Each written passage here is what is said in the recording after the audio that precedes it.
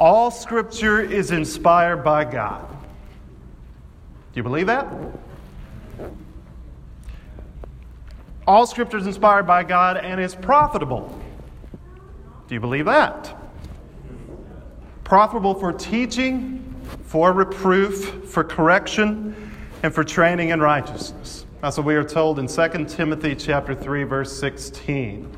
That is every bit of the Bible, Old Testament, New Testament, the letters, the Gospels, the books of prophecy, the books of narrative, the books of poetry, every bit of it. It's all profitable. It's all needed. A few verses later in 2 Timothy, we are told down in chapter 4, verse 2, that the word, the preaching the word, that is profitable for all of these things. Preaching that word includes reproving, it includes rebuking, and it includes exhorting. Now there's a careful balance there that is important in preaching. I like what Brother Stan here says. The purpose of the preacher is to afflict the comfortable and to comfort the afflicted. And I think it's a combination of that, and we need to remember that. And the Word of God will do that if we will allow it to. 2 Timothy 4 verse 2 says to do all of that, whether it is reproving, whether it's rebuking, whether it's exhorting, to do it with great patience and instruction. That's a challenge sometimes.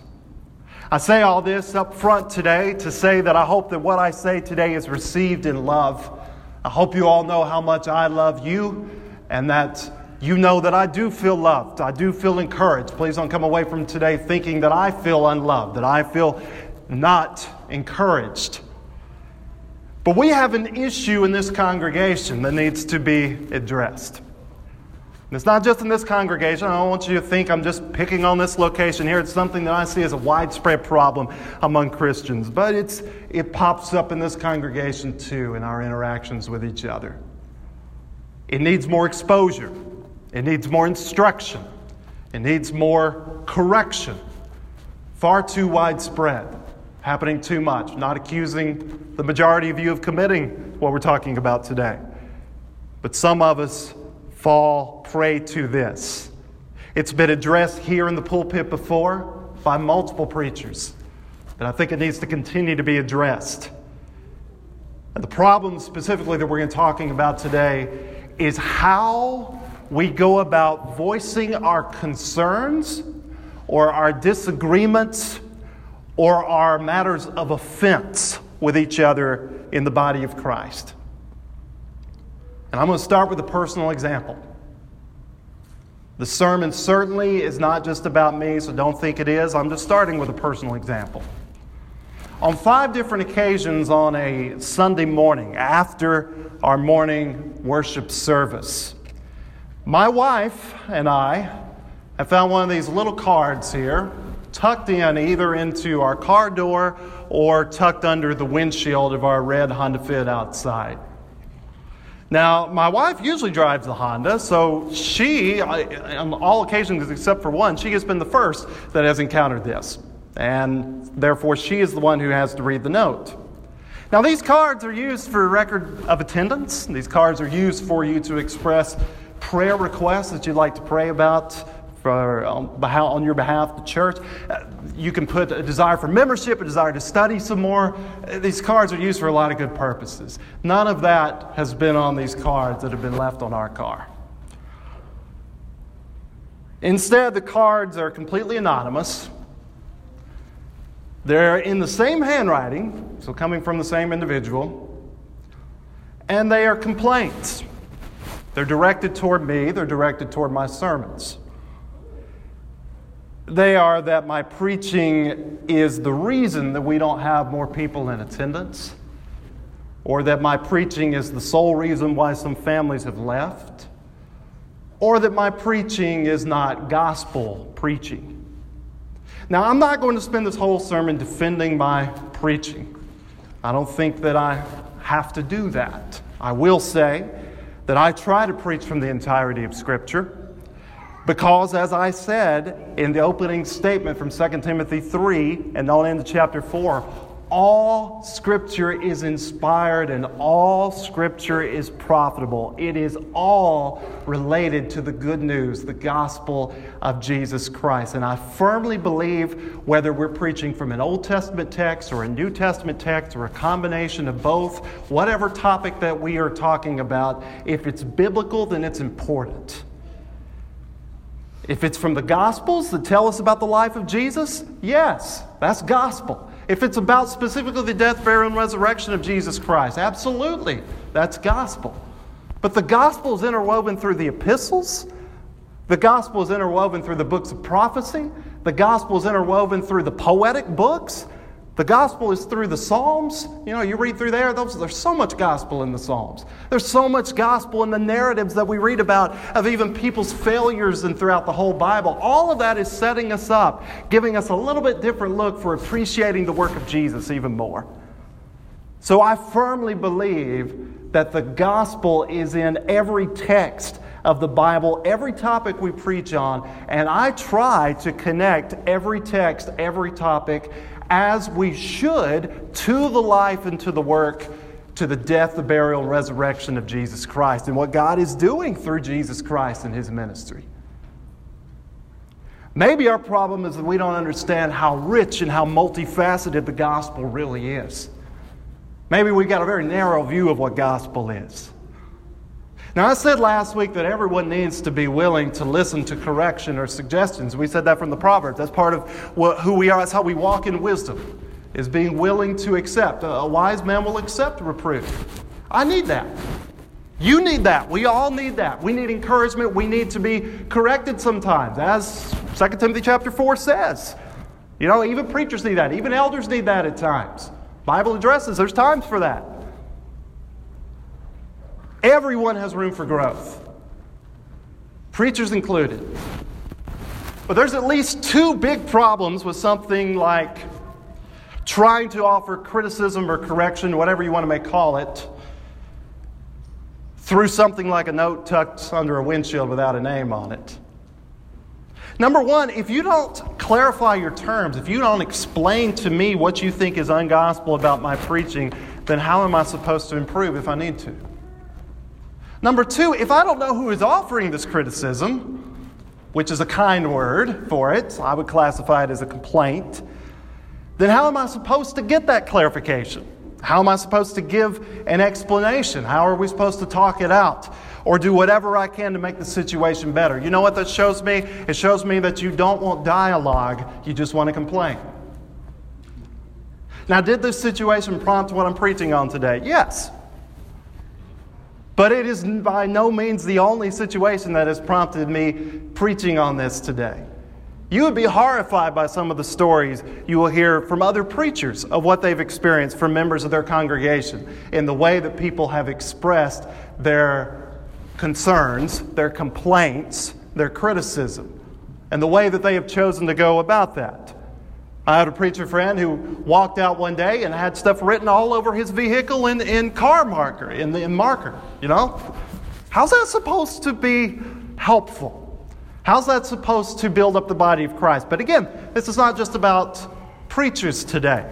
This is about all of us. There have been countless other situations here and in other places that I hear about that just show how far from the teachings of Jesus we really are in how we deal with our concerns, in our disputes, in our disagreements, the ways that we've been offended. I've seen so much and so many cowardly methods that I think I've come to the conclusion that even though I've preached on Matthew 18 before, and I know Brother Stan stood up here while he was an elder and he preached on how we need to handle our disputes among Christians. And he was very carefully walking through this text and a bunch of other texts. I'm convinced that this is one of those texts that I need to preach a sermon from at least once a year. You know why? Because we still don't get it. Either too many of us don't know the protocol of Matthew 18, which we're going to talk about in detail, or Too many of us know it but choose to ignore it because another method is easier for us. We don't like face-to-face confrontation, so we choose something else that's more underhanded. And so much damage is done to the church by people ignoring Matthew 18. Raising accusations against people, whether they're founded or unfounded, but the way that they're handled. The way sometimes churches split over matters like this. The way sometimes people get out of the ministry, or elders step down, or people get out of it makes them want to leave the church sometimes.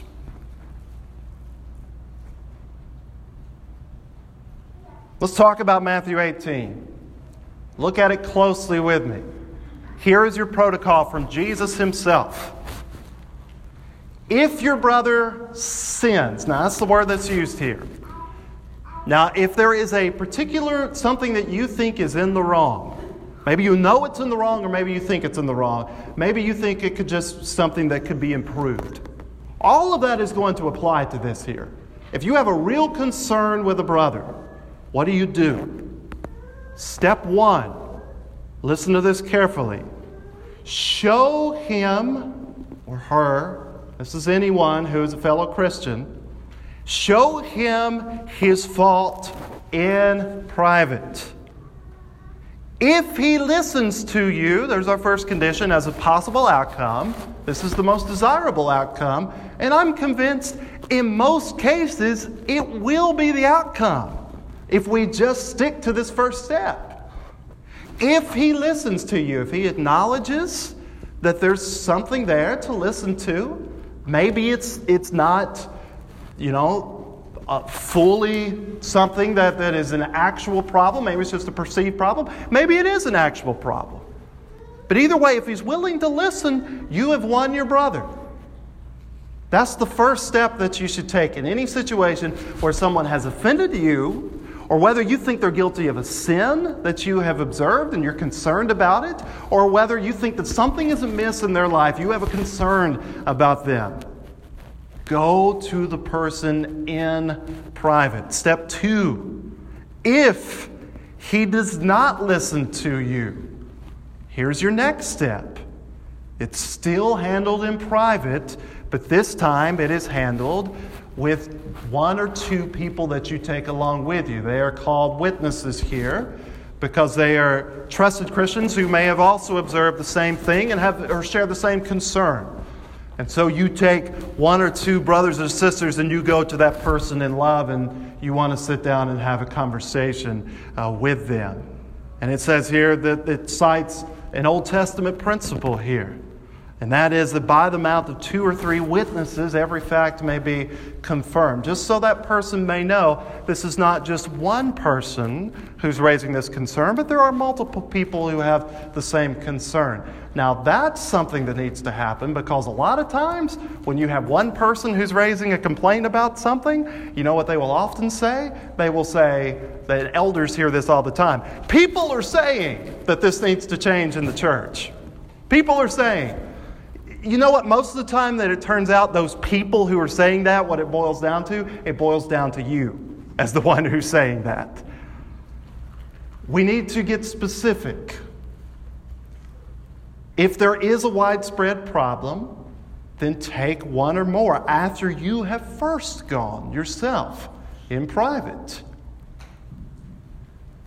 Third, only after you have followed the first 2 steps of this protocol, and only if that person has not been responsive to your concern, has not shown any acknowledgement, has not shown any remorse, has not shown any desire to change, and if there is a real need to change, only then do you do the next step, and that is to tell it to the church. Now, the way this is handled, it may be up for debate depending on the congregation that you are in. I think if you have a congregation that is shepherded by elders, this would be the point where you would bring that concern to the elders. And they say, let's have a conversation with the elders about that. Our congregation right now, we don't have elders in place. It makes for a little bit more challenging situation of how you do this. I think that the wisdom of the rest of the scriptures would say, well, take it to some of the more mature members of the congregation and say we need to have a discussion about this. I think that that is the best way to handle that in a church that does not have an eldership in place. Either way, you are still not told to drag that person's name that you think is offended, to intentionally slander them, and to do this in a spiteful way, or to get this out in the open in some way that is going to bring harm to this person. That is not the point of this. Fourth, and there are very few situations that will actually lead, if you carefully follow steps 1, 2, and 3, that will actually lead to a need for the fourth step here. And the fourth step is, if he refuses to listen to the church, then, in the words of Jesus, let him be to you as a Gentile or a tax collector. That is an expression of saying that he is no longer considered one of your brothers, one of your sisters. You have what I would call a 1 Corinthians 5 situation, if that is the case. We're not looking at 1 Corinthians 5 today, but that's another text you will want to read. If there is an actual matter of sin, and if there is someone who has been confronted about that sin, and yet that sin is ongoing and it's willful, and the person will not acknowledge that it is a problem, will not show any sign of repentance, then you reach a point where, as Paul would say, to remove the brother from your midst, where he's no longer considered a brother or sister. Now, if you read that text, it still doesn't say that you now hate this person, that you drag this person's name through the mud. No, you are still praying for this person. You are still loving this person. The whole point of that chapter is that you hand him over to the realm of Satan for a while so that he will miss the fellowship of the church and that he will want to be back a part of that. And hopefully, if he hits rock bottom to see the error of his ways, then there will be some real change. He'll have a wake-up moment in his life and come back. That's the whole point of it. All of this should be done in love, no matter what steps are taken. Carefully, in love. Now, that's the protocol that Jesus gives us in this text. Now, if you even look at Matthew chapter 5, and you read verses 21 through 26, about if you're angry with your brother in your heart, that text is going to tell us that not even on situations where someone has offended you, but if you know that someone is if you know that you have offended someone else, then you should be the one that goes to that person. Either way, you go to a brother in private. That's the first thing that you do. If you want to make the situation right, and since we, as the ambassadors of Jesus Christ, are supposed to be ministers of reconciliation, not only reconciling the world with Jesus Christ, but reconciling each other with each other, we are to be peacemakers. Blessed are the peacemakers, is what Jesus tells us in the Beatitudes of Matthew chapter 5. Then that's a mindset we've got to adopt. All this should be done in the name of being a peacemaker, being someone who truly loves our brothers and sisters enough to want to have the tightest fellowship and the best relationships that we can with each other. Being family is difficult, isn't it? It's a challenge, okay? There are going to be some things are just personality matters. Some things are just stylistic matters. And sometimes that's the case in someone's teaching or their preaching or just the way that they handle conversation. Some things are really just matters of opinion and just style, just personality. We've got to have some leeway there. You're not going to be able to shape everyone in the church according to what you think their personality should be. That's not what we're in the business of. We're talking about actual real concerns here that they need to be handled. They need to be handled carefully. Now, here are some of the things that if you look at Matthew 18, here are some of the things that this teaching should prohibit. Some of the things that I have seen. Leaving an anonymous complaint note. That would be one of them. Immediately withdrawing fellowship from a brother or sister without even talking to them, regarding them as a false teacher or false brother or whatever else, without even trying to approach the person about whatever you see as amiss in their life. I've seen it handled that way too. I've seen people try to expose someone else immediately on online, social media, whatever else, in a public forum without following Matthew 18 protocol. Taking your complaint to friends. Wow, this one is tempting to us. Because the people that we are most comfortable talking to, and the ones that we may think share some of the same concerns that we do, it's so easy just to go to them when Sister So-and-so has been the one who has offended me, but I don't have the best relationship with Sister So-and-so to begin with. Well, I'm going to go to, instead of going straight to Sister X, I'm going to go to Sister Y and express my complaint about Sister X. That's easier. I have more conversation with Sister Y. I have more in common. We can talk about that. And we might even involve Sister Z in this conversation, or Brother Z, and pretty soon we have started a rumor mill, whether it's founded or if it's unfounded. That is what the Bible calls slander, and it's a sin. Taking your complaint to friends, slandering someone that you think is guilty, whether they're guilty or not. You're not following Matthew 18 when you do that. Calling someone out by name in a public way, in front of a bunch of people or on social media, this is also slander, whether you think that person is in the wrong or not. You may say, well, preacher, aren't you doing that today? No, I'm calling out a particular behavior. I haven't mentioned any names because I don't know a name. I don't have that luxury in this case. What do we mean by private? When it says going to someone in private, what do we mean by that? I would really encourage you. I know this is difficult in our culture that is so digitally based now. And we are getting so far away from just genuine face-to-face conversation. You know, you see two young people on a date sometimes. I say young people. You see two old people on a date sometimes, and they're doing the same thing. And they're right across the table from each other, and they're interacting on each other's posts on Facebook, on their phone.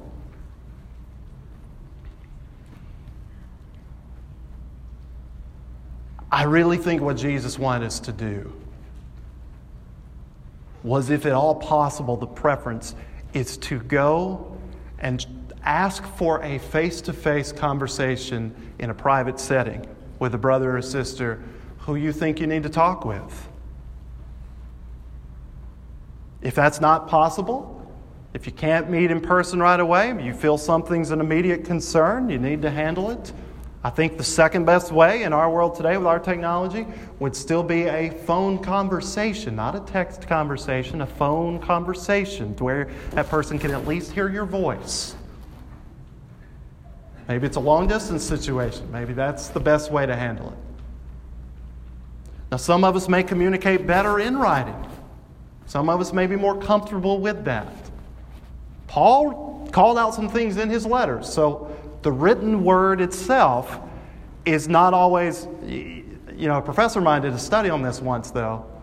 In the letters of Paul in particular, though, very infrequently does he call out someone by name, unless it's a blatant false teaching of someone who hasn't repented, to call him out by name in his written teachings. He's even concerned about people that, 1 Corinthians 5, he doesn't even mention a name.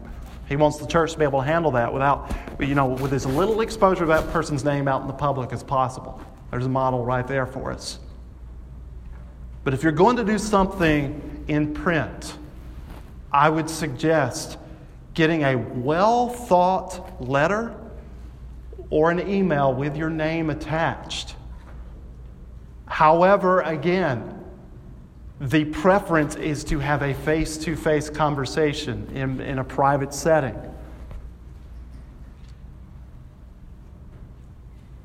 Here's something else that we do. And this is part of what prompted this sermon as well. I know Scott and Stan dealt with it when they were serving as elders here. I know it's a big issue that elders deal with. One of the most frequent complaints that I hear, frustrations that I hear from shepherds in churches, is people not following Matthew 18. of taking their complaint about a fellow church member straight to the elders. Or maybe in a church without elders, sometimes it is to the preacher, sometimes it's to someone else who they see as in a leadership position.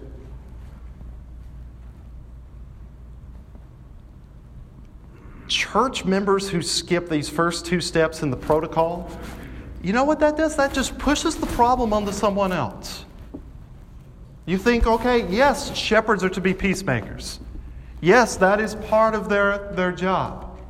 But they've got so much to shepherd, and anyone who's involved in the church has so much going on that they care about in relationships of people that they're involved with, that no one person or two person or three person can we push off all of our disputes on and expect them to handle it all. It's wrong. It's not following Matthew 18. Have the guts. Have the courage. Pray about it. But have the courage to go to the person who has offended you. Don't go straight to the elders. Don't go straight to the preacher. Don't go straight to anyone else. We've got to talk to each other.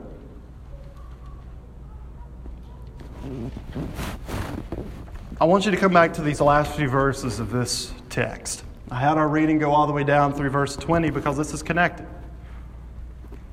Let me read this one more time for you. Jesus says, "Truly I say to you, whatever you bind on earth shall have been bound in heaven. Whatever you loose on earth shall have been loosed in heaven. Again, I say to you that if two of you agree on earth about anything that they ask, it shall be done for them by my Father who is in heaven. For where two or three," there's our two or three again, there's part of our connection, back to taking witnesses with you, if that's what protocol calls for. "Where two or three have gathered together in my name, I am there in their midst." Now, I've been guilty of taking this scripture out of its context and just applying it to any worship situation. I certainly think the principle is there. Jesus is with us when we are gathered in His name. But look at what it's connected to specifically here. What is Jesus emphasizing here? First off, Jesus is delegating responsibility to His followers. He knows that He is not going to be bodily present in the same sense He was whenever He's teaching this. He's not going to be bodily present with them forever. Now, He's going to say at the end of the Gospel of Matthew, the last thing He's going to say, the Gospel closes, "I am with you always until the end of the age." And that's what we need to remember. That's part of what He's going to emphasize here. But He's not bodily present among us. We may audibly hear His voice applied to a specific dispute situation. But He is delegating, He's entrusting His followers. If they're truly following Him and if they are growing in the Spirit of Christ, they should be able to handle disputes among themselves. They should be able to work out disputes among themselves. That's why Paul says in 1 Corinthians chapter 6, some of you are even taking disputes that you have with a brother to the secular law courts. You know, shouldn't you have enough maturity in Christ to be able to at least try to work this out? He puts tremendous responsibility on each of us here. But don't you take comfort in that? Don't you take... I'm thankful for that. I'm thankful that Jesus thinks enough of me and of you and of each of us that if we are truly following Him, if we're growing in Him, if we're walking with Him, that He entrusts us to be mature enough to be able to handle these situations. And here's the next thing that He's telling me from this text. When I am working through a dispute, whether someone's coming to me or whether I'm coming to someone else, I'm not alone. We're not alone. He is in our midst. He's with us. He's holding us up. We're reminded that we are brothers and sisters in Christ. We're together in this. It's not me against you. It's us together working through this. And if I feel a brother or sister is truly in the wrong about something, and I understand that Jesus is in our midst, you know what that's going to help me to do? It's going to help me to slow down. It's going to help me to, before I proceed with how I'm going to handle this, it's going to help me to ask the question, is this how Jesus would handle this? Because everything I do needs to be based on what He would do. He is in our midst. So whatever I do should be in step with what He would do. Do I have the courage of Jesus? Do I have the love of Jesus? Will I allow Him to be in our midst as we work through this? I love you all. I know you love me. I know you love Jesus. I know you love your fellow brothers and sisters in here. We've just still got a lot of room to grow. Let's do it together with Jesus in our midst. Let's pray. Our Father in heaven, we love you. We thank you for the relationships that we have in the body of Christ, for being able to come to you through prayer, for being able to love Jesus, to be able to keep His commandments as we love Him, to be able to walk with Him. And as part of those commandments, Father, we pray that we will take this teaching from Matthew 18 seriously today. We pray that if there are those among us who have not followed this in the past or in the present, that we would see the changes that we need to make. If we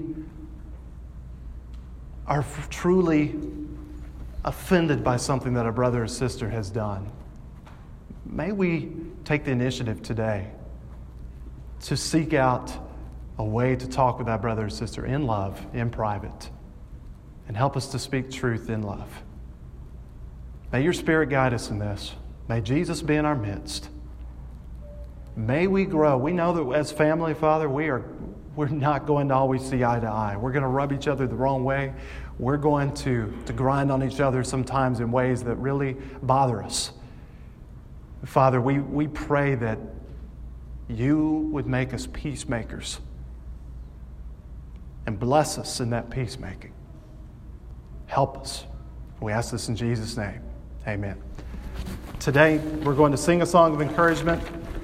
If this particular topic that we talked about today is something you want to make changes with in your life, and you want the prayers of the congregation and how you handle situations like this going forward, then let us know about that today. We'll receive you with open arms. We want to pray about that with you. We want all of us to be encouraged in how we go about correcting, exhorting each other in the body of Christ as we go forward. Today, if you're not sure if you're in Christ, the gospel, as we have said, is that Jesus has come. The good news is that even though you have been separated from God, He has made it possible for you to be reconciled to God, for you to be in a relationship with God again, and it only happens in Jesus Christ. And we're only in Christ if we come to Him in faith. And if we come to Him with a repentant heart, and if we come to Him confessing, acknowledging that He is Lord, we want to make Him Lord of our lives. We want to say, you are the one who's risen from the dead. You have all authority on heaven and on earth, including authority over me. And all that comes together when we're baptized into Him. It's being joined with Him by faith in the working of God, dying with Him, rising with Him, walking in newness of life with Him. If you need that or anything else today, please come as together we stand and as we